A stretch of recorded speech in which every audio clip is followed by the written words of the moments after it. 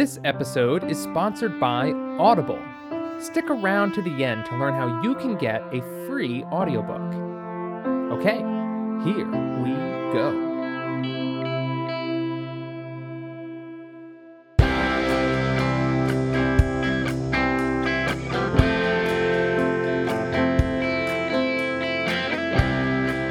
Sam sat at the small desk in his bedroom, staring at his computer screen. He tried to ignore his friends and concentrate on his work, but to say they were being intrusive was an understatement. His right arm tingled in a pulsing pattern for no reason. His left ear felt warm, then cool, and kept switching back and forth. If he wanted to ignore it, he could, but he was beginning to feel like a pinball machine of sensations. Various tingles and the like bouncing around his entire body. Sam finally broke and spun around slowly in his chair, opening fully to their presence. A crowd of people stood before him, filling the tiny space to capacity. It looked like he was hosting a Halloween costume party in his bedroom, but his partygoers were all semi-transparent and invisible to all except him. "Dear, please listen to us," Betty said, her hands in prayer. She was dressed like a pilgrim or a Quaker from the colonial period. Black and white dress with a bonnet. "Right, hear us out, lad," Ewan said, a Scottish warrior. He wore a kilt, leather armor, and held a broadsword in his hands. "Timing is critical."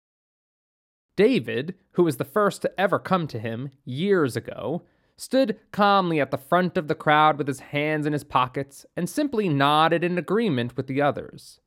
He was a clear hippie, a poster child of the 60s. He had curly hair that flowed past his shoulders, no shoes, and wore bell-bottom jeans with a bright, loose-fitted button-down that was never buttoned. "Please," Sam said, speaking the words in his head. "I have real-life stuff to deal with right now."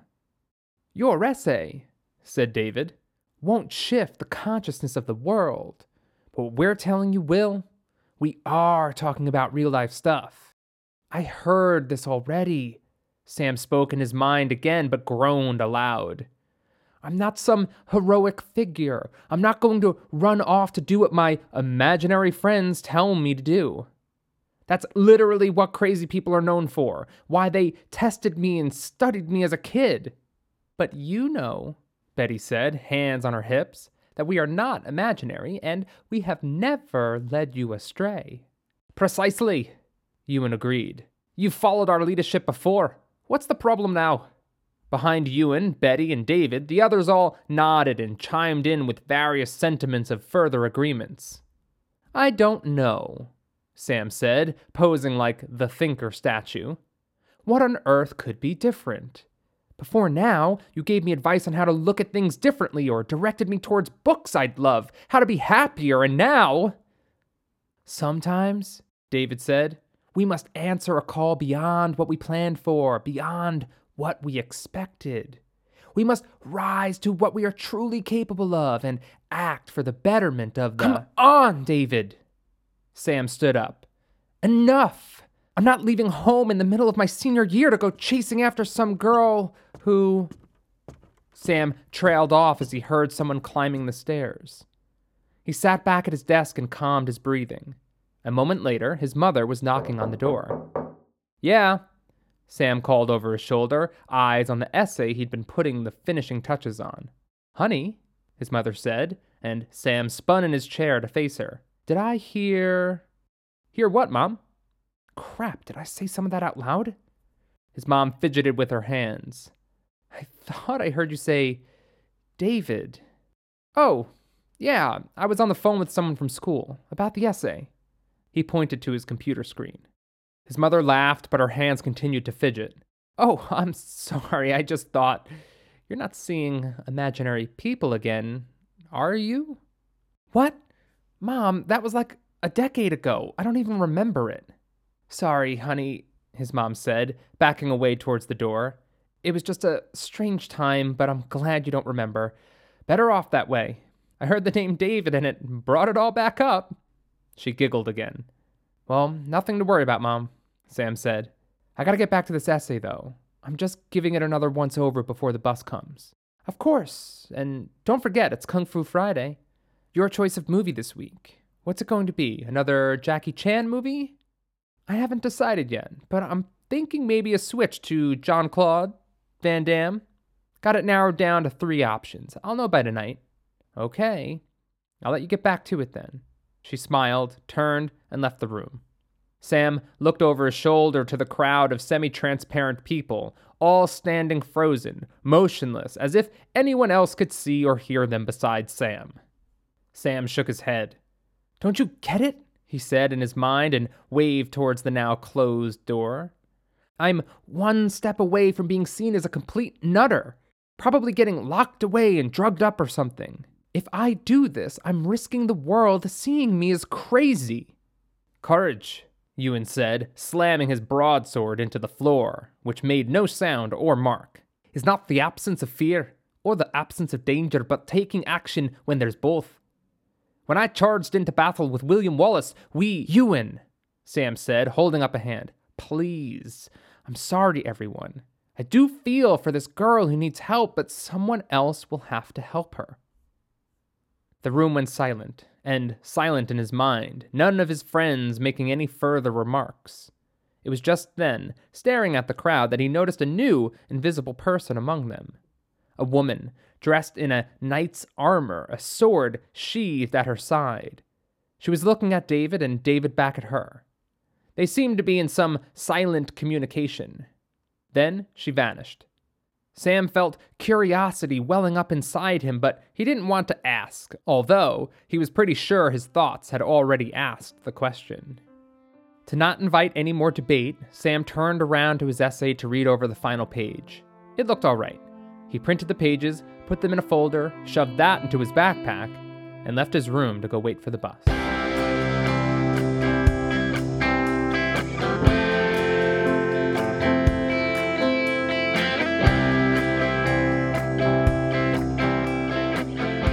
On the bus to school, Sam sat alone, threw his hood up, and closed his eyes. Things were never too rowdy on the morning ride, and sitting with his hood up stopped anyone from starting up a conversation. Anyone alive, at least. David appeared to him in his mind, his bright orange shirt unbuttoned, of course. The space in Sam's mind morphed from the standard black nothingness to a grassy hilltop overlooking a vast, open stretch of land meeting a large, alpine lake in the distance. Sam sat beside David, taking in the scene. Sorry about how we've been acting lately, David began. We can be a passionate bunch, I know. Pushy, some would call it. Sam said the words in his head, trying to sound angry, but he couldn't hold back a smile. David smiled broadly, his bare toes wiggling in the grass. We press, he said, because time is of the essence, Sam. Every day that little girl remains where she is another day of her living without the proper care and love she needs. Every day, a little more of her specialness will get covered up, making it harder for her to ever reach the potential she has. And a mighty potential is inside her. This girl could change the world, Sam. But if she remains where she is too long, the world will surely miss out. So she's some kind of savior? Sam asked. No, David said, and you're not either. It's just about one person doing some good for another, because it feels good, because it aligns with your own beliefs about helping others when you can. One person helps another, then that person gets inspired to spread that same kindness further in the future. Life is simple, Sam. We just forget that we're all in this together while we're in these bodies. But me, Betty, Ewan, and all the rest know the truth. There is no separation. Or, as much as we are individual, we're equally one. That doesn't make any sense. Sure it does. You're a snowflake, unique, individual. But you're still snow, too. The same as all snow. Sam sat in silence, looking out over the beautiful scenery. The sun was setting behind the mountains in the distance, but it also hadn't moved. The perks of creating in this mind space, this energy realm, was that a never-ending sunset was possible. And yet, simultaneously, Sam was quite aware of the bumps of the bus ride and the other teens talking around him. "Sam," David continued, "do you believe that myself and the others have helped you?" "Well, yeah," Sam spoke without hesitation. "I know all those years ago was weird with my mom sending me in for tests and all, but you helped me understand and get through my dad just leaving us before that. Now, imagine if we weren't there to give that support." Sam looked at David, for some reason startled by the idea. "I don't know," Sam said. "I was really upset when he left. I remember that." Try to imagine what the experience would have been like. Where you would be today. Sam really tried. He closed his eyes, pausing to make a quick note about how weird it was to close his eyes in his mind when his eyes were really closed on the bus too. Then he thought. When his parents told him they were getting a divorce and explained what that meant, separation, moving, time with mom, time with dad, but rarely time with both, he tried to recall his emotions. Then, his dad simply leaving for good, no idea where in the world he went. The feelings of that time swelled in him as they had within his 8-year-old self. David had appeared to him a few months earlier, but if David wasn't there during that time, Sam knew exactly where he'd be today. "I wouldn't have been able to get over it," Sam said. "Not on my own. I wouldn't have found the understanding for my dad's actions. The best word I can come up with is guarded?" "Exactly," David said. "Guarding your heart can protect from hurt, but it also blocks you from ever feeling truly good, which then blocks you from ever giving all your goodness back to the world. This is what this girl is facing now, and she's even younger than you were. By the time she understands her experiences as a child, she'll have put up such guards that she may have rendered herself invisible to the world." Sam shook his head. He knew he hated this idea, knew he hated leaving this girl in whatever situation she was in. David and the others still wouldn't fully explain that. But at the same time, to go off unannounced? The fear of being sent back to the doctors and getting trapped in some psych ward filled him. "I can always talk my way out of it," he thought, "just like I did last time. We're simply offering you an opportunity, Sam. Not guilt, not shame, but an opportunity to live how you desire to live. It's your choice in the end, and I promise, whatever you decide, you will hear no more about this from us." "Enough, David," Sam said, projecting anger, but then smiled. "I'm already convinced. I'm in. What do I need to do?" David whooped. Suddenly, the grassy hilltop they were sitting on was full of all his invisible friends. Betty was dancing with Ewan in a weird blend of dances that echoed each of their different histories and different cultures, but it worked somehow. The bus pulled up to the school, and Sam opened his physical eyes, smiling to his fellow students around him. Most just looked back with a tired, confused glare, unaware of the dance party happening in his mind. Sam stepped off the bus, but his next steps led him away from the school to where David directed him. He was off to go catch a train.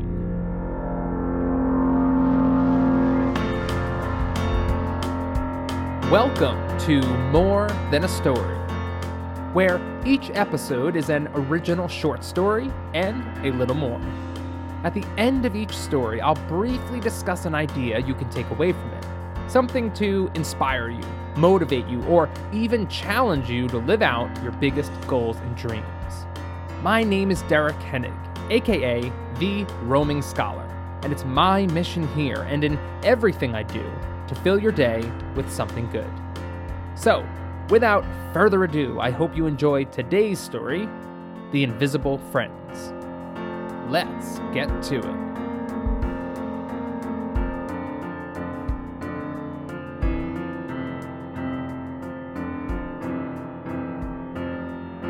To set his plan in motion required 2 Ubers. The first Uber took him home, where he packed a change of clothes into his backpack. Then, he texted his mom to postpone their kung fu movie night until tomorrow, so he could spend the night at his friend Tyler's house. It took a little convincing and a little more lying, but she agreed. Now, she wouldn't be expecting to see him until tomorrow. The second Uber brought him here, to the train station. Sam stepped out of the car with a wave to the driver and slung his backpack over his shoulder. The area looked like most terminals from the outside, whether airport, train, or bus. People coming and going, dropping off and picking up, hugging and handshaking, waving and kissing. Inside is where things took on the particular appearance of a train station. The floors were tiled in geometric patterns of red, blue, and gold. The ceiling was high with wood beams crisscrossing along it, the gaps between the beams painted in similar patterns as the tiles below. Large windows, almost floor to ceiling, covered the walls. That, along with wide, flat chandeliers, provided a golden glow to the space. Sam walked down the terminal towards the ticket booth. A sea of invisible friends trailing behind him, passing through objects and people without being bothered or doing any bothering either. Sam stood back from the line, inspecting the departure times and destinations displayed above the ticket windows. "So, which train?" Sam asked. "Not sure," David said. Sam looked at him and rolled his eyes. "Come on, enough of the games. Which train?" "Honestly, dear," Betty said, "that's just not how it works. If it was that easy, you could just hop on the phone, call in a tip. But places and times don't really mean much to us anymore. We may appear to have eyes, but we don't see the way you do. We feel." "Right," Ewan added. "As it were, we're not really talking either. You got that brain of yours to take what we're emitting and decode it into terms you understand. It's all about the energy of things," Betty said, "not their physical attribute." How had he not known this? I guess I never needed help like this before, he thought. It was always just advice or hints, nudges. "Huh. So, how do I get where I need to go?" Sam said. Suddenly, images flashed before Sam. The ocean, which could be somewhere here in Los Angeles, a harbor, large, steep hills, homes packed close together, a giant red bridge. "Got it," Sam said, and he stepped up to wait online. He reached the ticket window. "One ticket for the 9:28 to San Francisco, please." Sam handed over his credit card and began looking around. He had the weird feeling that, even though he was legally an adult, police were going to suddenly arrive at his side and demand they call his mother, take him home. "Here you go," the man said, handing Sam back his credit card along with the ticket. "Feel free to wait back in the atrium. The train will board on track 4 in an hour." He pointed to a walkway to Sam's right. "Have a good journey." On the train, Sam sat by the window, pulled his hood up, and closed his eyes. As his physical eyes shut, he found himself instantly transported. Harsh wind blew against him on a snow-covered mountainside. Not quite a cliff, but a very steep slope. He was wearing a snowsuit, helmet and goggles, as a harness connected him to a rope that was anchored into the rock. Betty was harnessed on the same rope as Sam's, behind and below him. David and Ewan were tethered to a second rope running parallel to theirs. "So, what's our plan?" Sam yelled over the wind. "Simple," David yelled. "Track down the girl and her mother. Find out where they're living. And alert the authorities to the location of 2 missing persons." The wind on the mountainside began to slow and then dispersed. Together, they all climbed up the mountain, clipping in and out of the rope at the points where it was staked into the rock. "Wait," Sam said. "I don't understand. If it's just a matter of calling in a missing person, why do I need to be there? And why are they missing to begin with?" "We can find her more directly and easier if you're there," Ewan said. "And she's missing by choice in a way," Betty said. "It's a bit delicate of a situation, so requires more finesse." "What do you mean?" Sam said. "She suffers from PTSD," David said, "and paranoid schizophrenia." The wind began to kick up the snow at their ankles. Sam paused his climbing to take in the information. Schizophrenia. Exactly what they were testing him for when he was a kid. "It's different, Sam," Betty said, putting a hand on his shoulder. Sam turned around, facing her. "She really needs help. Believes that enemies from the war are hunting her and her daughter. Ran away from her hometown," David said, but the grandmother is looking for them. She searches knowing her daughter's condition, knowing something is wrong. All you need to do, Betty said, is alert the authorities of a missing woman and her child, giving them her real name. That will connect them back to the grandmother who can take care of both of them. And she wants to. Timing will be critical, Ewan added. If she sees the authorities coming, suspects it, she'll disappear again. Another reason why it's best if you're there, Betty said. Finesse. The wind on the mountainside remained steady, but not as harsh as it was when Sam arrived, and they all resumed their steady climb. If this woman really was struggling with her visions or her paranoia, then getting her the help she needs was a good thing. It was, as they said, different from what Sam could see and hear, different from what he experiences. It was different. Sam looked up the mountain, trying to see the top, but it was capped with fog. Then it hit him. Why did you bring me here? Sam said. Of all places, why here, and where are we climbing? You tell us, lad, Ewan said. It isn't we who made this particular illusion. Sam opened his eyes, bringing his main attention back to the train where spring flowers dominated the scenery out the window. I made that mountain, he thought. Rather than ask more questions, Sam pulled out his sketch pad from his backpack and started drawing. A mountain scene with 4 climbers. This passed the time, hours rushing by as towns were left behind by the train. He slept a bit too, continuing his drawing again when he awoke. 6 hours later, which felt much quicker, the train was slowing down and they were pulling into the San Francisco station. He took one last look at his drawing before stashing it away in his backpack. All around, the passengers were doing the same, gathering their bags, suitcases, and even their children. Everyone moved towards the doors before the train was fully stopped. Sam stayed in his seat, looking out the window at the station. A crowd of people waited to board the train, but littered throughout were a dozen police officers, their eyes on the train. Sam's heart skipped a beat as he knew they were there for him. David and the rest didn't argue the thought. His mom clearly didn't trust his text about staying over at Tyler's house tonight, probably due to his outburst at David that morning. Crap, he thought. How am I going to get out of this? Can they even stop me? Sam said. I'm 18. If your mother is claiming you're mentally unfit, Betty said. Yes, I think they can, or they will. Sam thought. Either way, I'm going to be sent to see some doctors again, so... We charge on, Ewan said, finishing Sam's thought, standing in the aisle of the train, sword brandished. We charge on, Sam said, putting his backpack on both shoulders. Then, the train's doors slid open throughout the train.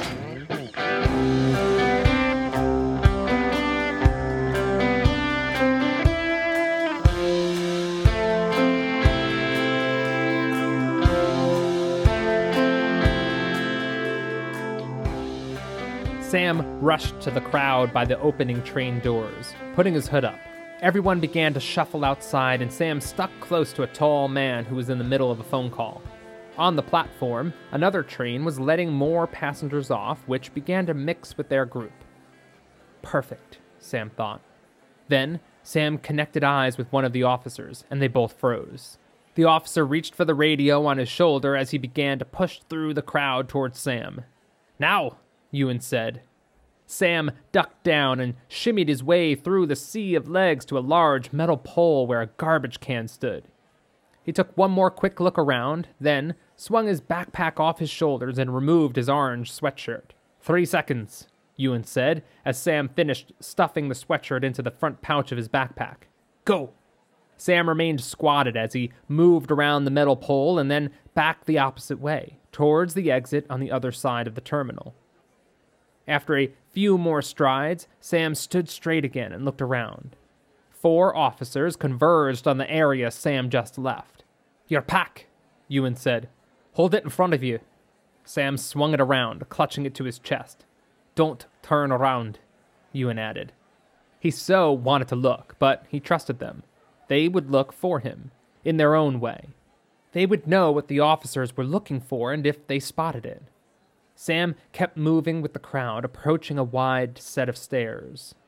At the top, 2 more officers waited, inspecting the crowd, people parting around them. Sam tried hiding behind as many people as he could. "Put the backpack back on," Ewan said. "You're gonna have to make a run for it, and perhaps be a bit unkind too."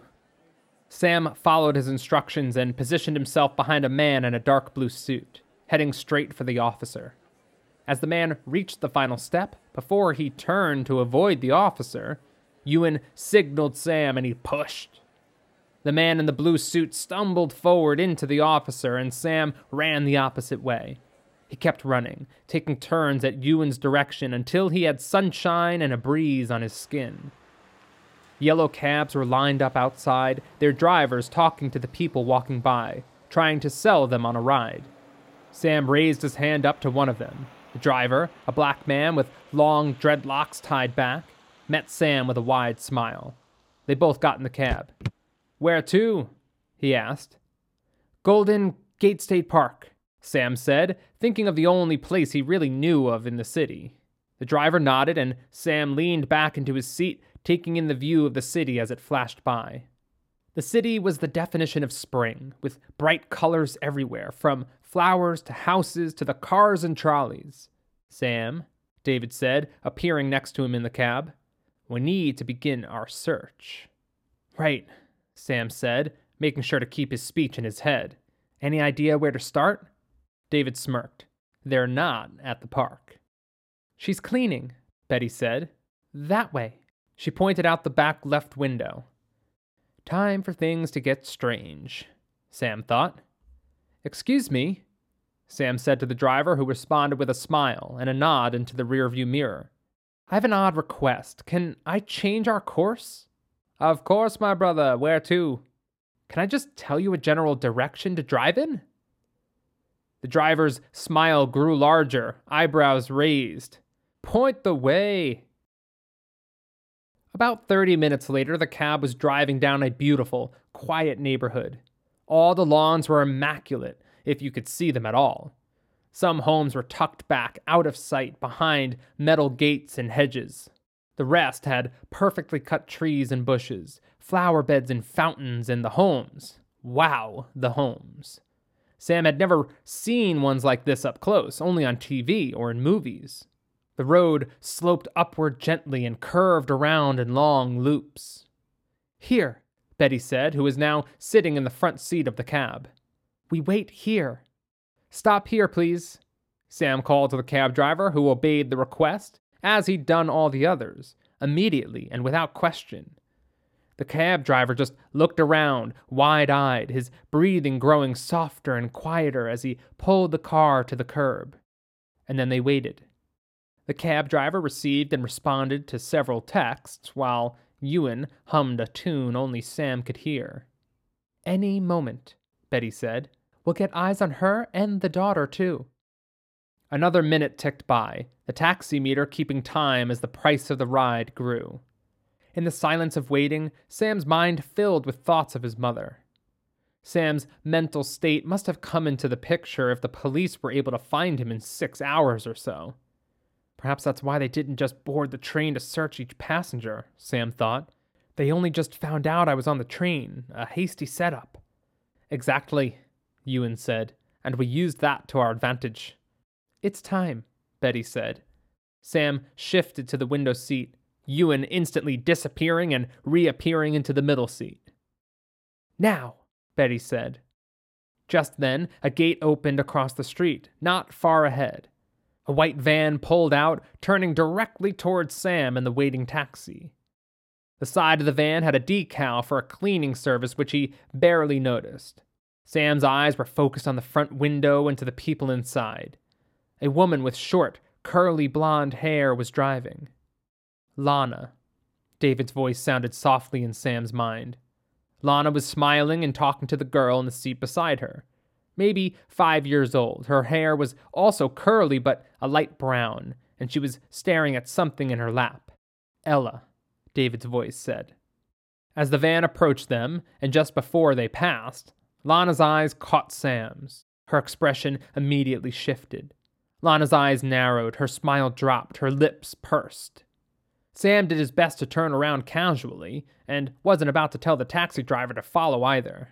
"Thanks, Samuel," Ewan said. Sam nodded, knowing exactly what he meant. He replayed the last minute in his mind again, letting the details of the van become clearer in his memory. The decal on the side, what did it say? There was a picture of a vacuum and some trees for whatever reason. Lightning struck in his mind. He pulled out his phone and typed, "Tree top cleaners." What does that even mean? He thought, but the thought died as the search results popped up. 3 locations in San Francisco, Sam said in his mind. He felt it, guided to it, pointing his finger. As he pointed to the phone, 3 invisible hands pointed with him, all to the second location on the list. We can get ahead of them if they're not done for the day. Sam looked to the driver, who was staring back through the rear-view mirror, watching him closely. "One last stop if you don't mind," Sam said. "Not at all," the driver said. "Where to?" Or, "Which way?" Sam gave him the address of the treetop cleaners, and they were off.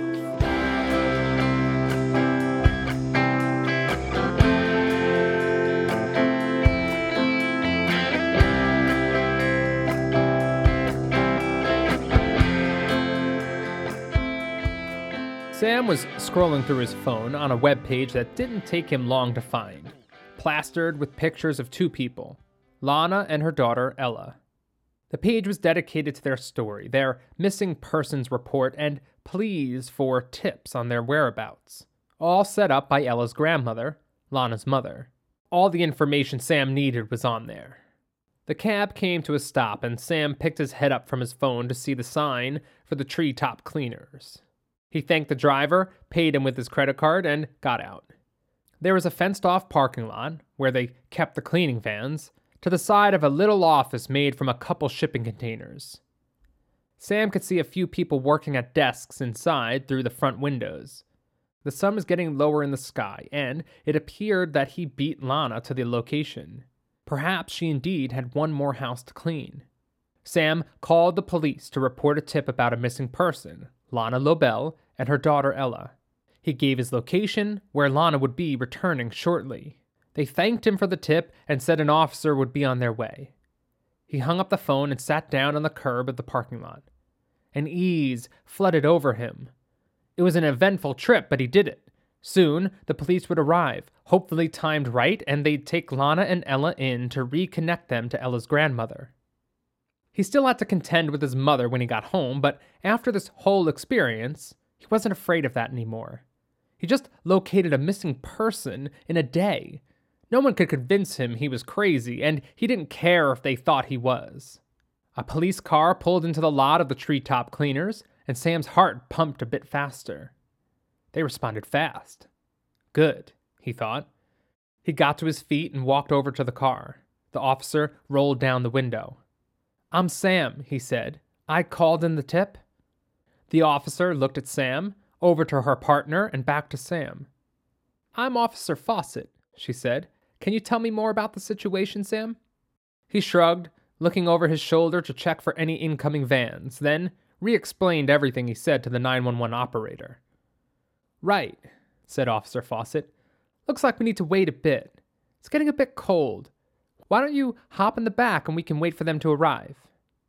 As she said that, Sam felt a shiver, the cold air of the approaching night moving through him. "Okay," he said, and opened the back door.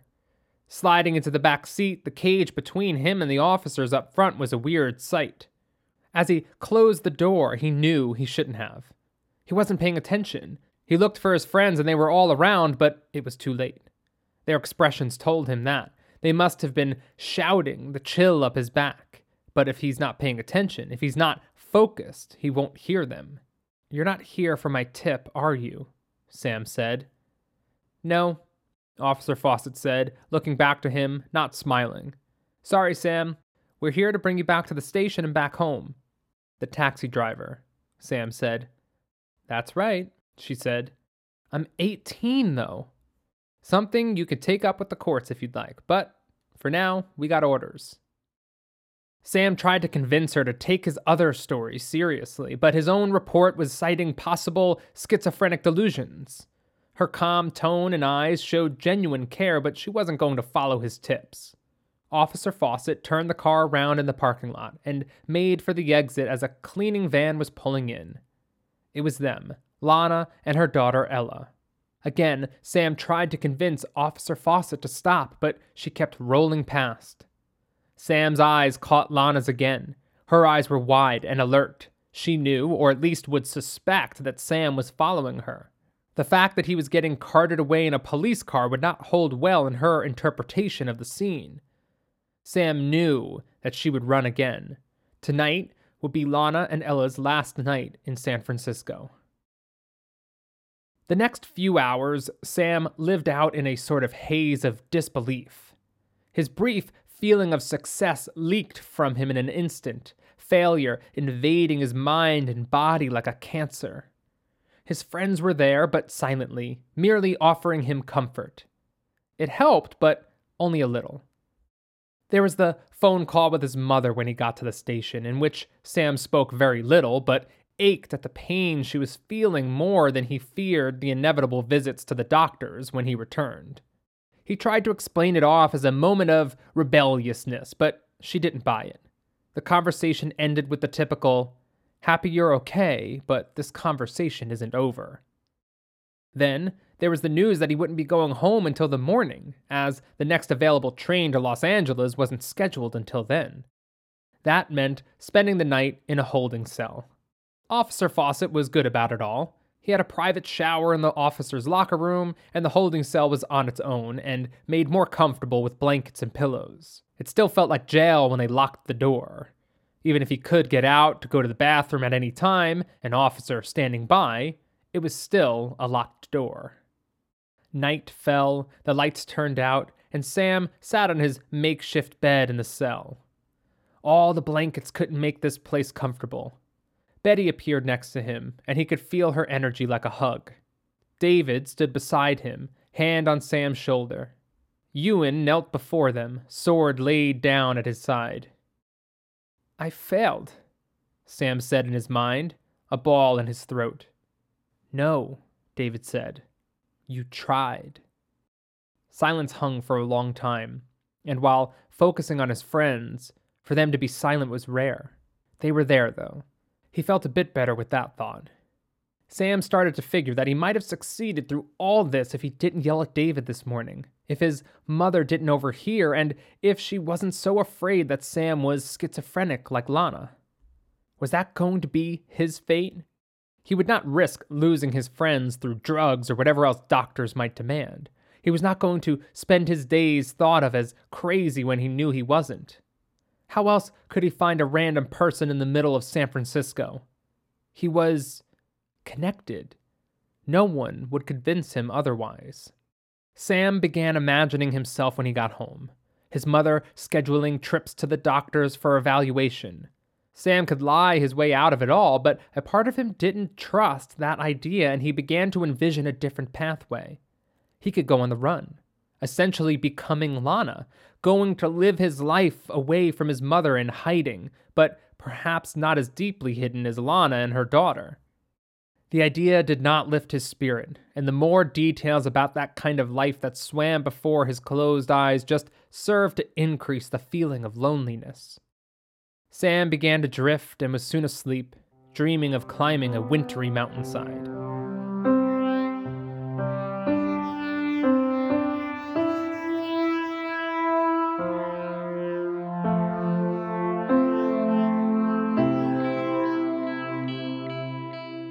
Sam had been awake for a few hours when Officer Fawcett came to the holding cell where he spent the night.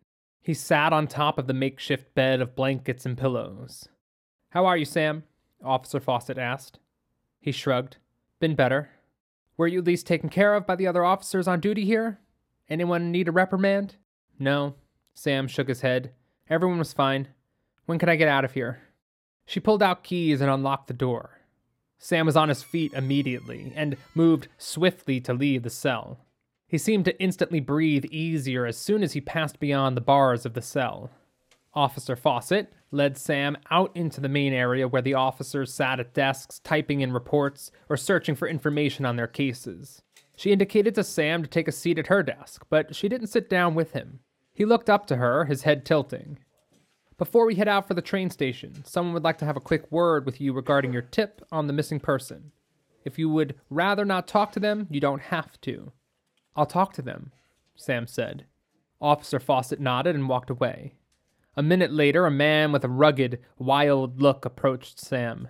He could have been living out in the woods somewhere by the look of him. His hair and beard were long, and he wore a flannel button-down, jeans, and boots that tied over his jeans. "Samuel," said the man, his voice as gruff and wild as the rest of him. "My name is Gerard, and I'm a private investigator. You called the police yesterday, saying you knew the whereabouts of Alana and Ella Lobel. Did you make that call?" "I did," Sam said. Something about the man's eyes, although dark in color, told a different story, and it comforted him. "You're looking for them," Sam said. "That's right. Been looking a long time. How did you find them, and why?" "That's hard to explain." "Try." I was sort of told to find them." "By who?" "Friends of mine." Sam couldn't help steal a glance at Ewan pacing behind this PI, Gerard. Gerard noticed and glanced over his shoulder, where there was nothing but a wall. "I see," Gerard said. "You see?" "Some sort of psychic, then?" Sam didn't say anything and kept his eyes from drifting over Gerard's shoulder again. "Kid, I don't care," Gerard said. "You could tell me you're a damn wizard. If you found them and could do it again, I don't care how. Lana is extremely smart and paranoid, and too good for her own sake at covering her tracks. I've been tracking her for over a year, and she's been missing longer than that." "How did you hear about my tip?" "I have connections in the force, and they have a notification for any reports coming in about Lana and Ella. I was down in LA, following a lead there, got the call, heard your call to dispatch, and came as soon as I could. Okay, listen, kid. Sam. All right, Sam. Can you find them again? I checked this morning and Lana quit the cleaning service last night. She's going to switch cities again, is probably already on her way." Sam looked to Ewan, then over his shoulder to David and Betty. They all nodded. "Yeah, I can find them again." "Excellent. Only they're sending me back to LA in a little bit. They're not going to let me leave here." "Then the question is not can you help us, but will you? I know it's a lot to ask, but with all my skills and experience, I still fear I'll never find Lana without some help. The longer Ella is with her mom, in her present state of mind, the more danger she is in too." Sam didn't hesitate. "What do I need to do?" Gerard smiled, his eyes closed, shoulders relaxing. Then he looked Sam in the eyes. "You need to escape." Gerard left, and Officer Fawcett took his place, sitting opposite from Sam. She explained what was going to happen next. She and another officer would escort Sam to the train station and see him boarded onto the 10:25 train to LA. His mother and a couple more officers would await him there and ensure he made it back home. "Do I need to use these?" Fawcett said, holding up a pair of handcuffs. Sam shook his head. "No." Fawcett eyed him closely and then gestured with her head. "Let's go then." Sam got up and walked beside Officer Fawcett through the desks towards the main entrance of the police station. Ewan was waiting outside the front doors, David standing on Sam's other side. The plan was simple and mostly counted on the fact that Officer Fawcett had taken pity on Sam since locking him into her squad car. Outside in the bright morning sun, the white marble stairs were blinding. Fawcett's partner stood outside a squad car parked out front. On the last step, Sam bolted to the right and yelled, "Sorry!" over his shoulder. He did feel bad, but once this was all over, he'd go quietly for real. Fawcett and her partner ran after him, but he knew he surprised them enough to get a good enough lead. That's all he needed. "You've got 20 yards, David said, not appearing, but just speaking to him. Sam turned the corner out of sight from Fawcett. Then, two things happened at the same time. First, he locked eyes with Gerard across the street, who then sent a taxi away. Second, on Sam's side of the street, a black SUV was waiting where Gerard said it would be, the back door open. Sam dove inside, closing the door behind him. Fawcett and her partner turned the corner a moment later, and Gerard ran into the middle of the street, pointing after the taxi which turned away from the police station. Her partner ran back, most likely to get the squad car, and Fawcett spoke into a radio strapped on her shoulder. Sam watched out the tinted windows of the SUV as Fawcett began to talk to Gerard, her arms waving wildly. Gerard responded by pointing back to a forest green Jeep across the street, most likely his car. Then, he pointed to the taxi and back to Fawcett. "Now should be the right time," said a woman's voice from the front seat, and the SUV began to pull away slowly. Fawcett glanced to it, but they were soon turning the corner and then driving away with speed. Whatever Fawcett suspected, they were beyond her reach for at least a little while. Sam kept quiet, and eventually, as the SUV turned onto a highway, a woman with silver hair and green eyes turned to face him. "Hello, dear," she said. "You must be Sam." Sam nodded back. "I'm Dorothy, Lana's mother, Ella's grandmother. I'm guessing Gerard found your story credible." "I'll do my best to help," Sam said. Dorothy smiled, and Betty appeared next to Sam, David on his other side. "Not that it really matters," Ewan said over Sam's shoulder, "but why do I get the third row seat?" Sam smiled back at Dorothy, trying not to laugh.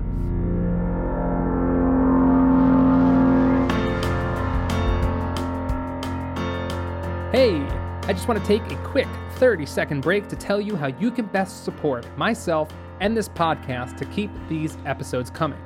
It's really easy. Share it with everyone you know, subscribe, and leave a 5-star review on your listening app of choice.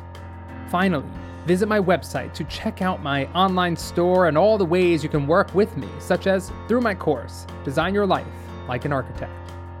Okay, thanks for your support, everyone, and back to the story.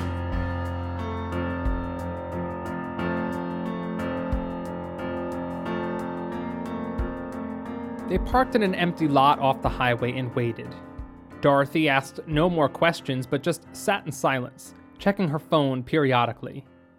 15 minutes later, Gerard's green Jeep pulled into the lot, parked beside them, and he got out. Dorothy did the same, and Sam followed. Sam pulled a small key out of his pocket and handed it to Gerard. "Thanks, I didn't even need it. They didn't handcuff me."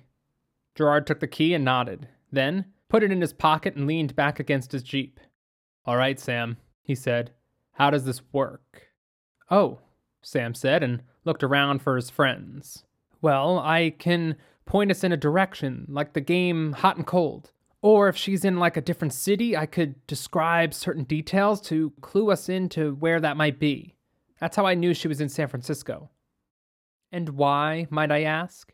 Dorothy began. "Were you looking for my girls to begin with?" Sam felt sweaty, and he felt a need to move his body, which just resulted in an awkward swinging of his arms. "Well," Dorothy said, "I was told that I could help Ella. That she's special, and if I found her, that she has the potential to do something great in this world." Dorothy's eyes raised, and a smile, barely visible, formed at the corner of her lips. "Now's the time, Sam," Gerard said, pushing off his Jeep and standing straighter. "Lana's got a night's head start on us, assuming she went back on the run last night after quitting her job." Sam nodded and turned away from Gerard and Dorothy. He felt it easier to acknowledge his friends without seeing the solid people staring at him. An image of the Golden Gate Bridge swam before his eyes. Then trees, giant trees. A tent, hiking trails, some dirt and some built with wood planks. Then just a feeling came over him, her intention. "She's not far," Sam said. "They're not planning on moving further for a while either. Somewhere over the Golden Gate Bridge, there's a park. It feels close. Giant trees, really immaculate hiking trails, some made with wood planks." "Muir Woods," Gerard said. "That feels right," Sam said. Gerard looked at Dorothy, who seemed to be taking slow, deep breaths. Gerard nodded to her, a deep breath overcoming him as well. Okay, son, Gerard said, looking back to Sam. You ride with me and continue to point the way as best you can. If anything, we can check the campgrounds or nearby them. Let's go. They drove for about an hour, mostly in silence. The city faded in the distant background, smaller cities and towns making way to more and more nature, the trees becoming more prevalent and more robust with each passing minute. The road grew smaller as the trees grew larger, and they entered into the Muir Woods National Monument. Gerard paid a small fee for parking, but as they followed signs for the visitors center, Sam felt a pull. Wait, Sam said, and Gerard immediately slowed the Jeep further, which was already going fairly slow on the narrow and winding park road. That way. Sam pointed them away from the visitor center, towards the overflow parking area. Then, further still, as if they were leaving the park. Here, Sam said, as they reached another fork, and Gerard followed Sam's pointed finger to the right. A minute later, Sam turned them onto a near-hidden dirt road that seemed to be running parallel with the park entrance road they were first on. This must be used by the park rangers, Gerard said. They followed the dirt road for several more minutes, before Sam saw Ewan standing in the road up ahead, looking into the forest. We stop here. Lana's making some sort of camp in the woods for a time. Gerard obeyed, and he went to Dorothy's SUV parked behind them to fill her in. She'd wait with the cars. Gerard and Sam followed Ewan into the forest. Rather, Gerard followed Sam, who followed Ewan. A short way into the trees, they found an abandoned car, no doubt Lana's. Ewan led them deeper into the forest, the massive trunks of the trees reaching toward the sky like they were the legs of giants. They were becoming swallowed by shadows until Ewan stopped a few paces ahead. They were there. A small tent was perched and a fire pit assembled, but not burning anything yet. Branches snapped, leaves crunched, and many heavy somethings thumped to the forest floor. Sam turned to see Lana standing 20 feet away, a gun held firmly in her hand, aimed at himself and Gerard. A gathering of small logs and branches lay scattered at her feet. You, she said, gesturing with her gun at Gerard. Get on your knees. Hands up. Gerard moved slowly, but did as Lana instructed. A rustle came from the tent to their left, and Ella's head popped out looking around at everything. Ella, honey, Lana said, her tone firm but soft as well. Go back inside, okay? Don't come out until I say.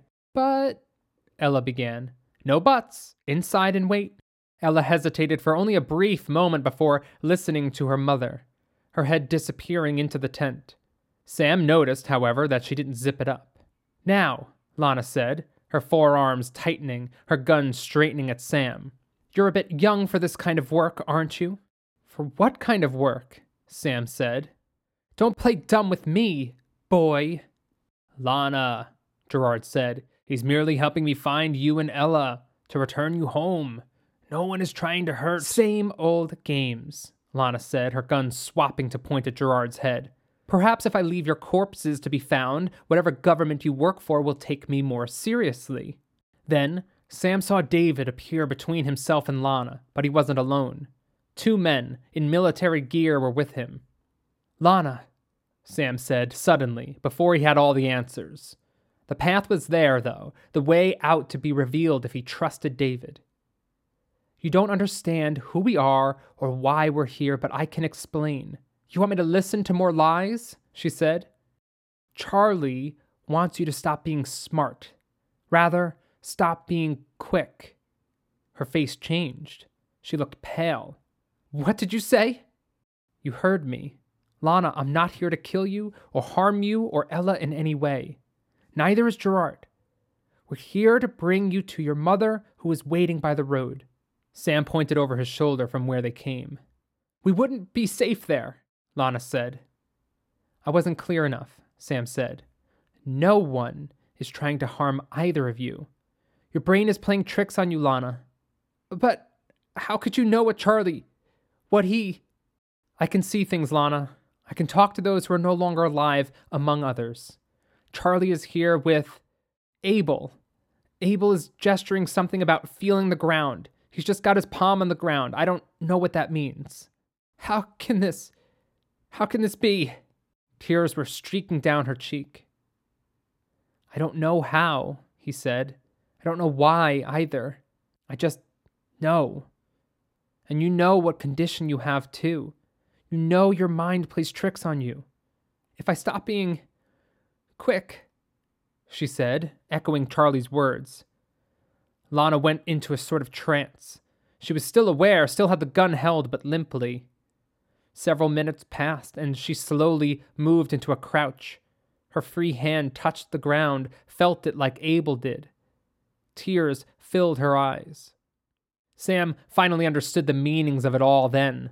Charlie and Abel, friends who she served with, who never returned from the war. Charlie's words were something he would say to her during times when Lana's mind began slipping. To slow down, be smart, but not rush to conclusions. Abel's gesture, something for when she'd lose control. It meant she was safe. Here and now, the ground wasn't shaking, no bombs, no tanks, nothing. She was safe. Her gun fell. Ella ran from the tent towards her mother, who was now crying streams of tears. They embraced and cried together. It was about 10 minutes later before anyone dared break the silence. Gerard had gestured to Sam to do so. Sam had Lana agree to walk with them out to the road to where her mother waited. Gerard, very slowly, asked permission to take the gun, to not leave it for wandering hikers to find. It was over. Soon, their family would be reunited. Lana would get the medical help she needed, and Ella would grow up with the love and support she needs. Yet, with all this success, Sam found himself walking back feeling a sense of non-completion. This was a happy ending, but he knew there was one more challenge to confront. It was back to the police station for him, back home, in time to confront his mother.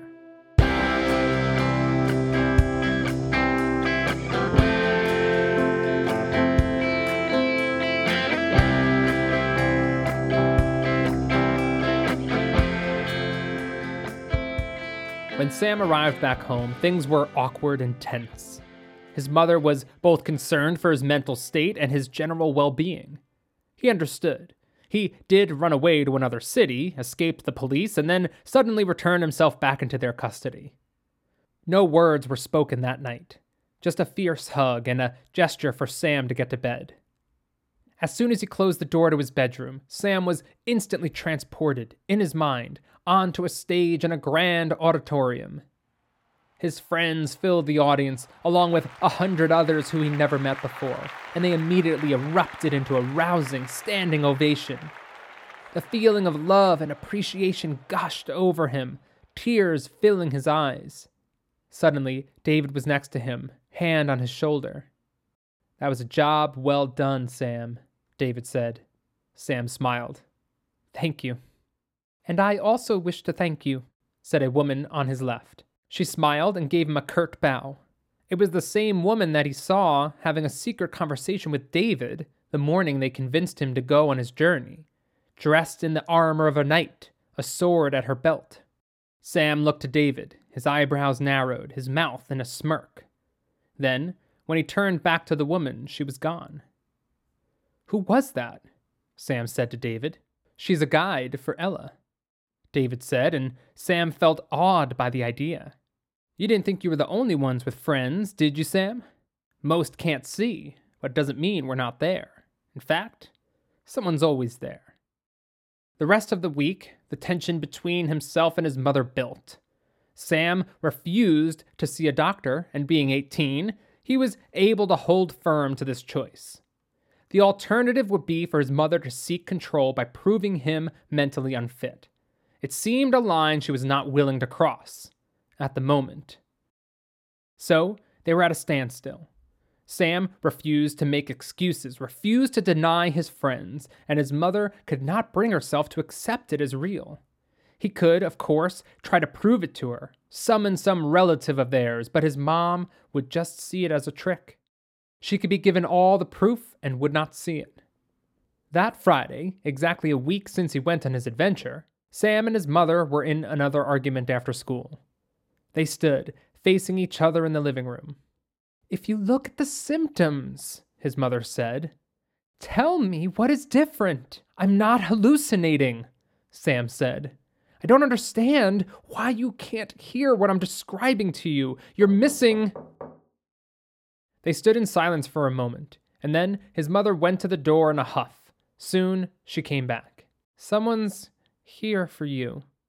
Sam made his way to the door where Lana stood waiting outside.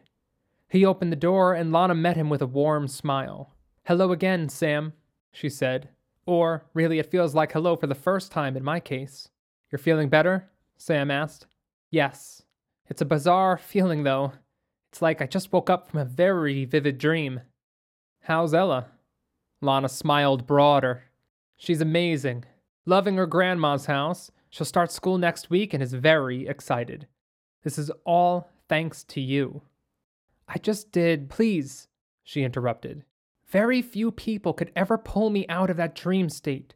Times when I'd feel the world conspiring against me, or times I'd feel danger was everywhere.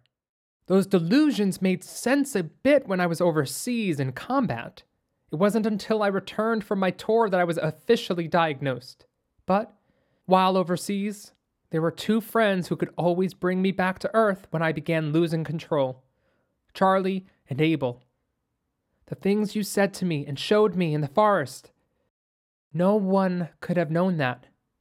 No one who is alive. Lana's eyes watered, but her posture remained straight and sturdy. You have a gift, and you saved my life and my daughter's. There are no words, no gesture I could ever say or do to repay it. Sam smiled and swallowed hard. There's no need, he said. Helping you and Ella was more of a gift to me than you know. Lana nodded. Then, I guess I'll just say thank you. She held out her hand and Sam took it. Good luck, Sam. If you ever need anything and I can help, I believe you'll be able to find me. They shared a small laugh and then she left. A black SUV waited for her at the curb.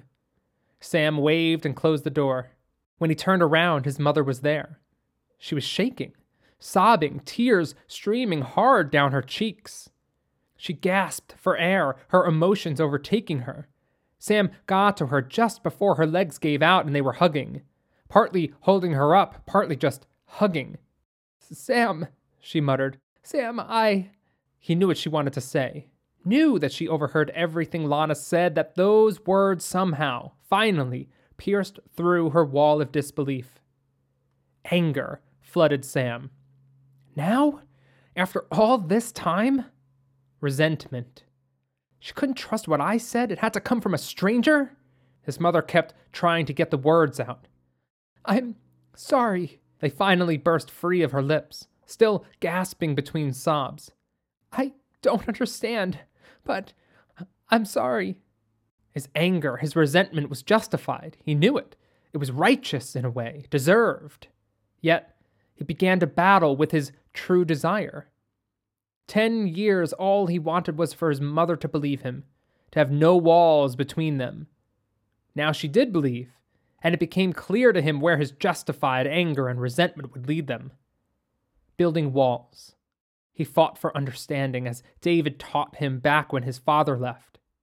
Sam pulled his mom away so he could look into her eyes. She was gaining control now. Clearly sorry, clearly loves him and always has.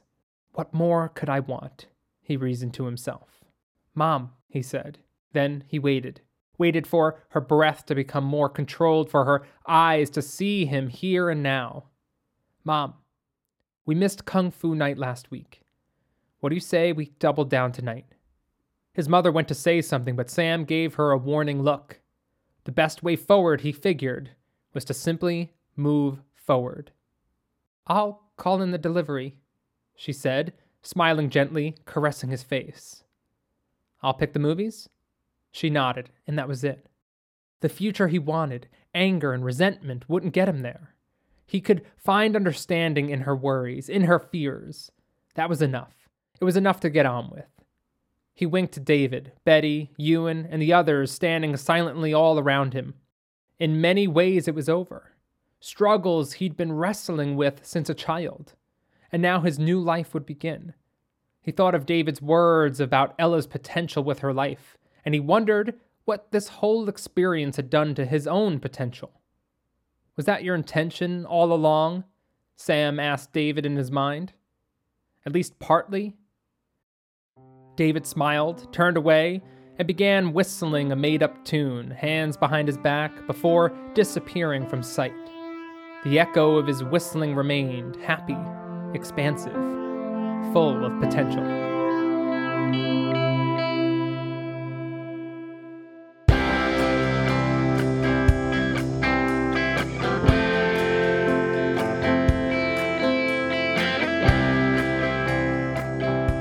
Thank you for listening, everyone from everywhere.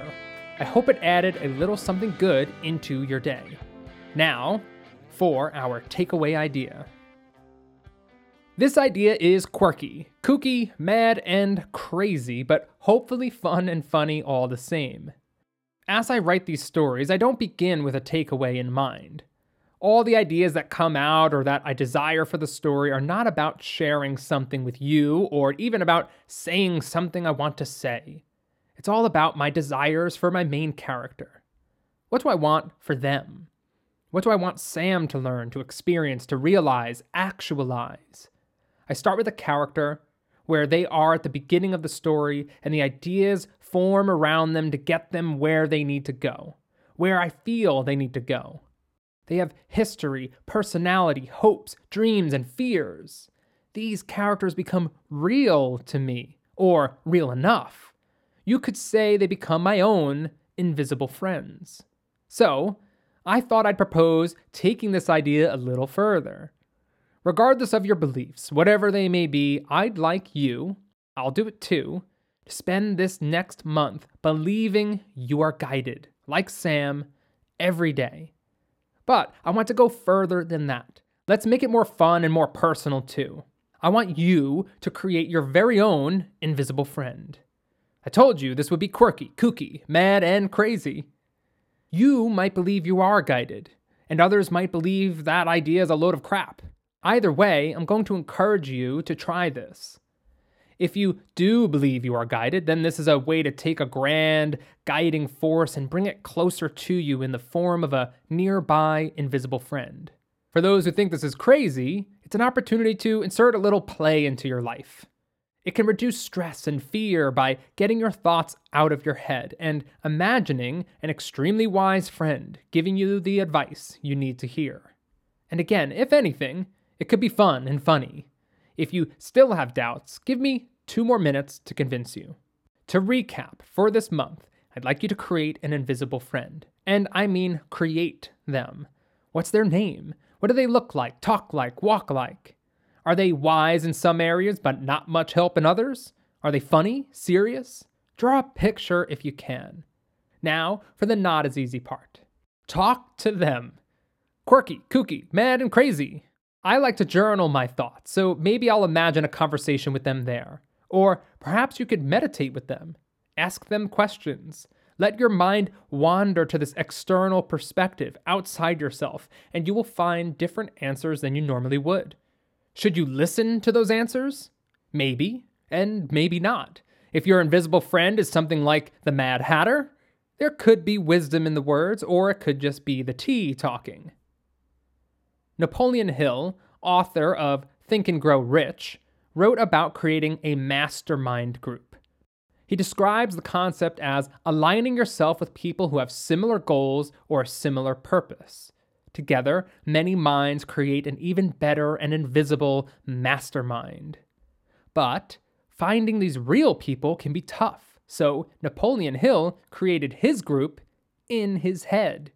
He created this committee of people he respected from history and literally had a meeting with them every week, in his head.